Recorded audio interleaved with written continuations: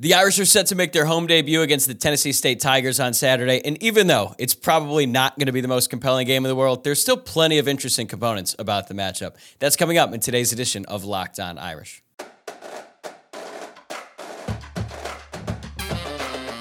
You are Locked On Irish, your daily podcast on the Notre Dame Fighting Irish. Part of the Locked On Podcast Network, your team every day.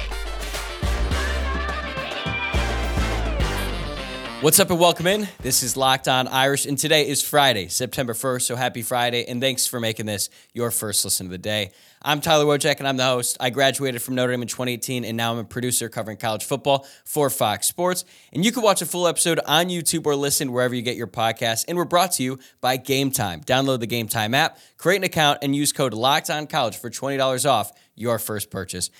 I'm really excited to get to talk to you about Notre Dame's home opener against the Tennessee State Tigers today. As you can see, if you're watching on YouTube, I am back from Ireland. I'm back in the States, and I'm back in my home studio. So I'm glad to be back. I'm glad to be back doing one of these. And like I said at the top, it's not going to be the most exciting game on the field considering the talent gap between these two teams, but it is still the home opener, and if everything goes to plan, we should get a good look at some of the young guys who haven't really seen a ton of action on Saturdays yet, and I think that could be very beneficial for the team going forward. So I'm going to dive into Tennessee State and share what I'm hoping to see from the Irish in this one before I give out my predictions at the end. But I actually want to start by talking about the implications of this game and how I feel about it because it's somewhat of a controversial subject among the Notre Dame fan base. So, as you've probably heard by now, Saturday will be the first time that Notre Dame will face an FCS opponent in school history. The Irish are actually one of two schools left in the entire country who had not played an FCS opponent before, the other being USC. But it's also the first time that Notre Dame will play an HBCU, which is short for Historically Black Colleges and Universities. And let me clarify this now. I'm not trying to tell you how you should feel about this game. That's not my job. It's rarely ever a good idea anyway, so I'm not going to do it. What I am going to do is provide some context about why this game is happening, why it's important to some people, and then I'll explain how I feel about it because I can kind of understand the arguments from both sides, but I definitely find myself leaning on one side more than the other. And again, that's just my opinion. So you can't really talk about this game without considering the season opener against Navy, which was played thousands of miles away from the United States in Dublin, Ireland, because the two are directly correlated. And as I said on the last podcast, the entire Ireland experience was a roaring success for the team, the university, the country of Ireland, and the Notre Dame fan base. It was truly one of the best experiences I've ever had as a Notre Dame fan. But that being said, there are obvious consequences to playing a football game overseas and then having to play another game immediately after. The travel was a lot. I just got back last night. I'm still feeling jet lagged, and I'm sure it's going to be a few more days before I'm back to feeling 100%. The entire Notre Dame team, from the players to the staff to the managers to literally everybody who made the trip to Ireland is going to be feeling the repercussions of that trip all week. And on top of that, the Irish players started their first week of classes on Monday, the day after they got back. So those aren't really ideal conditions, especially when you have to prepare to play another game that Saturday. The 2012 Notre Dame team went through the same thing after their trip to Ireland, and it nearly led to a loss against a Purdue team that finished 6-6 in the regular season that year. I remember that game, and my God, it was so ugly. Notre Dame started slow and never really picked it up until the very end when they needed Tommy Rees to come in and save the day and lead the team down the field to set up a game-winning field goal by Kyle Brinza. Fast forward years later, and when it was announced that Notre Dame would play Navy in Ireland again, athletic director Jack Swarbrick said one of the biggest lessons they learned from that game in 2012 was that they probably shouldn't play a game the week after to give the players and everybody else more time to recover. Then that game got moved from 2020 to 2023 because of the COVID pandemic. And when it came time to figure out Notre Dame's plans for this season, it's my understanding that Marcus Freeman actively pushed for Notre Dame to have a bye week in week one of the college football season, which is a little bit weird. But again, they played in week 0 and they played in Ireland. But given all the scheduling constraints that come with planning a non-conference game a year in advance, it just wasn't possible. Notre Dame wasn't able to fill one of those 2 bye weeks late in the season because it's right in the middle of the conference schedule for everyone else. And it was just on such short notice. And most college football teams, they schedule games like a decade in advance, or at least not conference games for some reason. I don't really know why, but that's just the way it is. So Notre Dame was going to have to play a game this week, and their options were limited. And given the fact that literally everyone on the Notre Dame side didn't want to play a game at all that week, they opted to go with the path of least resistance, a.k.a. schedule an easy win, a cupcake, and just move on. I realize that some fans aren't cool with Notre Dame scheduling any cupcakes, and I get it. The games are a lot less exciting to watch, especially a home opener. But Every team in the country schedules games like this because they're practical. If you play the toughest matchup possible week after week, you're going to lose games because you wear down the entire roster. That's what I like to do when I play the NCAA football video games, and I could make my own schedule because it's a video game and it's not reality. And if you disagree with that, I would just ask, why isn't any other team doing it that way? I think it's because they realize it's not a good idea.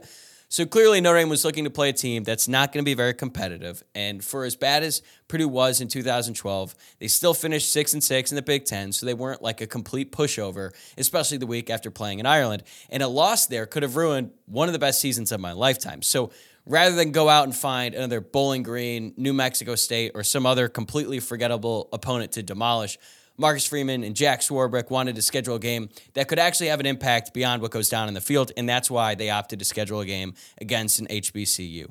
HBCUs are incredibly important to the black community, and if you know any HBCU alum, you know how proud they are of that fact. I know a few, and I can tell you it's a very important part of their identity, and they wear it with pride, no matter which HBCU they attended. So the fact that Notre Dame is inviting an HBCU to come to campus and play in one of the most historic stadiums is a huge deal to some people, and it's an opportunity for the university to share the spotlight that comes with being the biggest brand in all of college sports with a school and a collection of schools that rarely ever receive that kind of attention.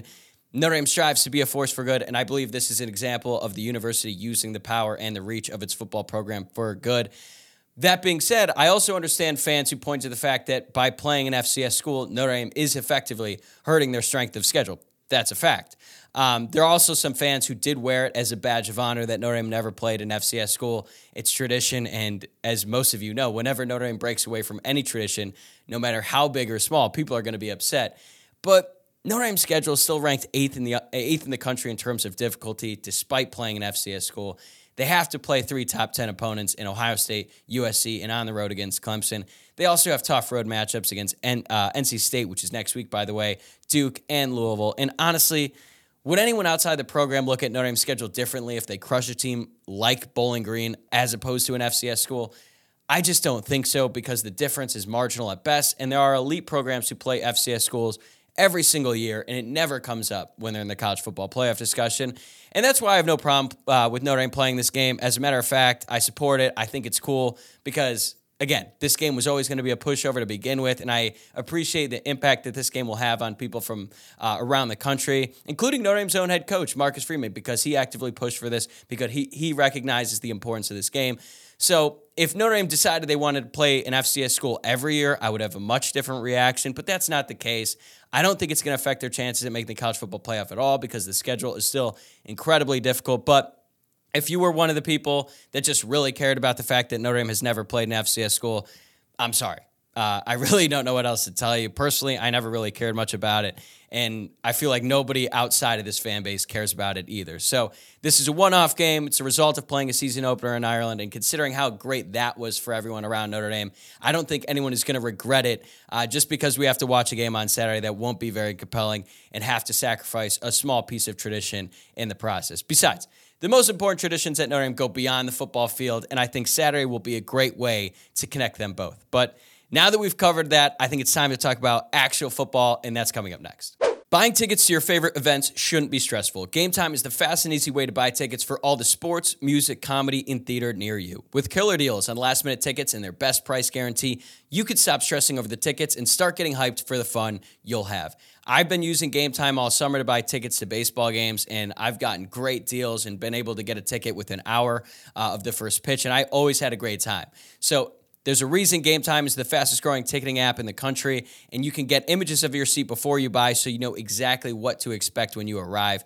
Buy tickets in a matter of seconds, 2 taps and you're set, and the tickets are sent directly to your phone so you never have to dig through your email either. Snag the tickets without the stress with Game Time. Download the Game Time app, create an account, and use code LOCKEDONCollege for $20 off your first purchase. Terms apply. Again, create an account and redeem code LOCKEDONCollege for $20 off. Download Game Time today. Last minute tickets, lowest price, guaranteed.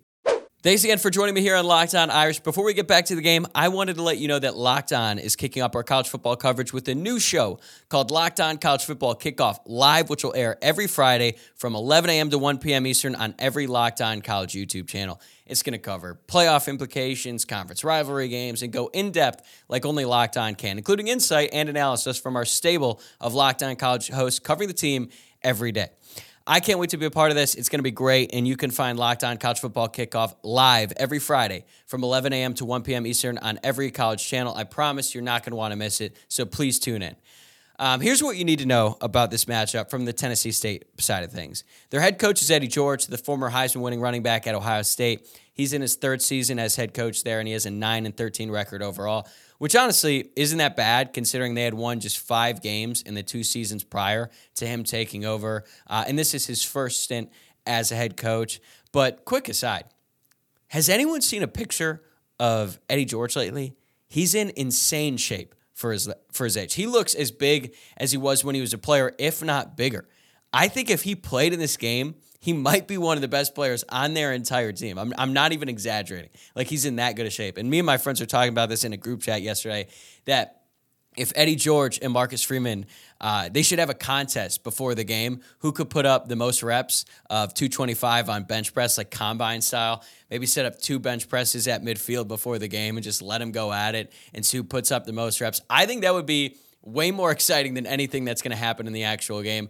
And seriously, it would be close because both coaches are great athletes and they're still in very good shape for their edge. So I'm just throwing that out there. We'll see if Notre Dame or anyone else takes my idea. Just throwing it out there. Anyways, this is the Tigers' first game of the season. They finished 4-7 last year. They did play one FBS team, the powerhouse that is Middle Tennessee State, and Tennessee State lost that one 49-6. Not great, Bob. And by the way, that Middle Tennessee State team, they finished 7-5 in the regular season last year in the Conference USA. So not really a juggernaut, even though I just said they're a powerhouse. The Tennessee State offense is terrible, to put it lightly. They only scored 18.3 points per game last season, which was ranked 104th in the FCS, and they averaged just 4.7 yards per play. That was 106th. They actually have somewhat decent athletes at the skill position. I'm being a little generous there. But their line was so bad that they never had a chance. They allowed 37 sacks in 11 games for negative 281 yards. I honestly feel bad for their quarterback, Draylon Ellis. He's number 7, because that's like some 2007 Notre Dame numbers, and that was not a great time in our lives. Their one strength on offense might be the fact that they didn't turn the ball over much last year. They only committed 13 turnovers all season, which ranked 20th in the FCS, so that's pretty good. As I mentioned, Draylon Ellis, their quarterback, he's the one getting crushed back there. He threw for about 1,800 yards last season, so he's not going to air it out much, but he can also run a little, and thank God he can, for his sake, for his safety, honestly, because he's going to have to be able to run to avoid some of that constant pressure that he's dealing with. Their running back, Jalen Rouse, he's somewhat decent, number 22. He did rush for 4.8 yards per carry last season, so pretty good, I guess. On the outside, nobody should scare you. Their leading receiver last year, Brenson, he's number 0. He had just 329 yards receiving. He actually transferred from Ball State, but he wasn't getting any time there, so that's why he left. And that's really what you're dealing with Tennessee State. They have a lot of guys who transferred from small FBS schools because they weren't really getting much playing time, so they had to transfer to Tennessee State. So these guys, not the most talented college football players in the world. Their line, I already talked about it. It's terrible. They're also small. Their left tackle is listed at 275 pounds. I'll believe it when I see it. Good luck with that going up against Notre Dame's defensive line. And then on Tennessee State's defense, they're much better than their offense, a low bar, I know, but I could actually see them putting up somewhat of a fight against Notre Dame. How long will they be able to sting that? I'm not sure, but I expect them to give maximum effort, at least out of the gate. So we'll see how Notre Dame's offensive line deals with that. They held their opponents to 24.7 points per game last season. That was 39th in the FCS, so still not great, not horrific either. Their front seven is not good at stopping the run, but they're pretty decent at getting after the passer. They gave up 4.5 yards per carry last year. That was 80th in the FCS, and 174 rush yards per game. That was 79th.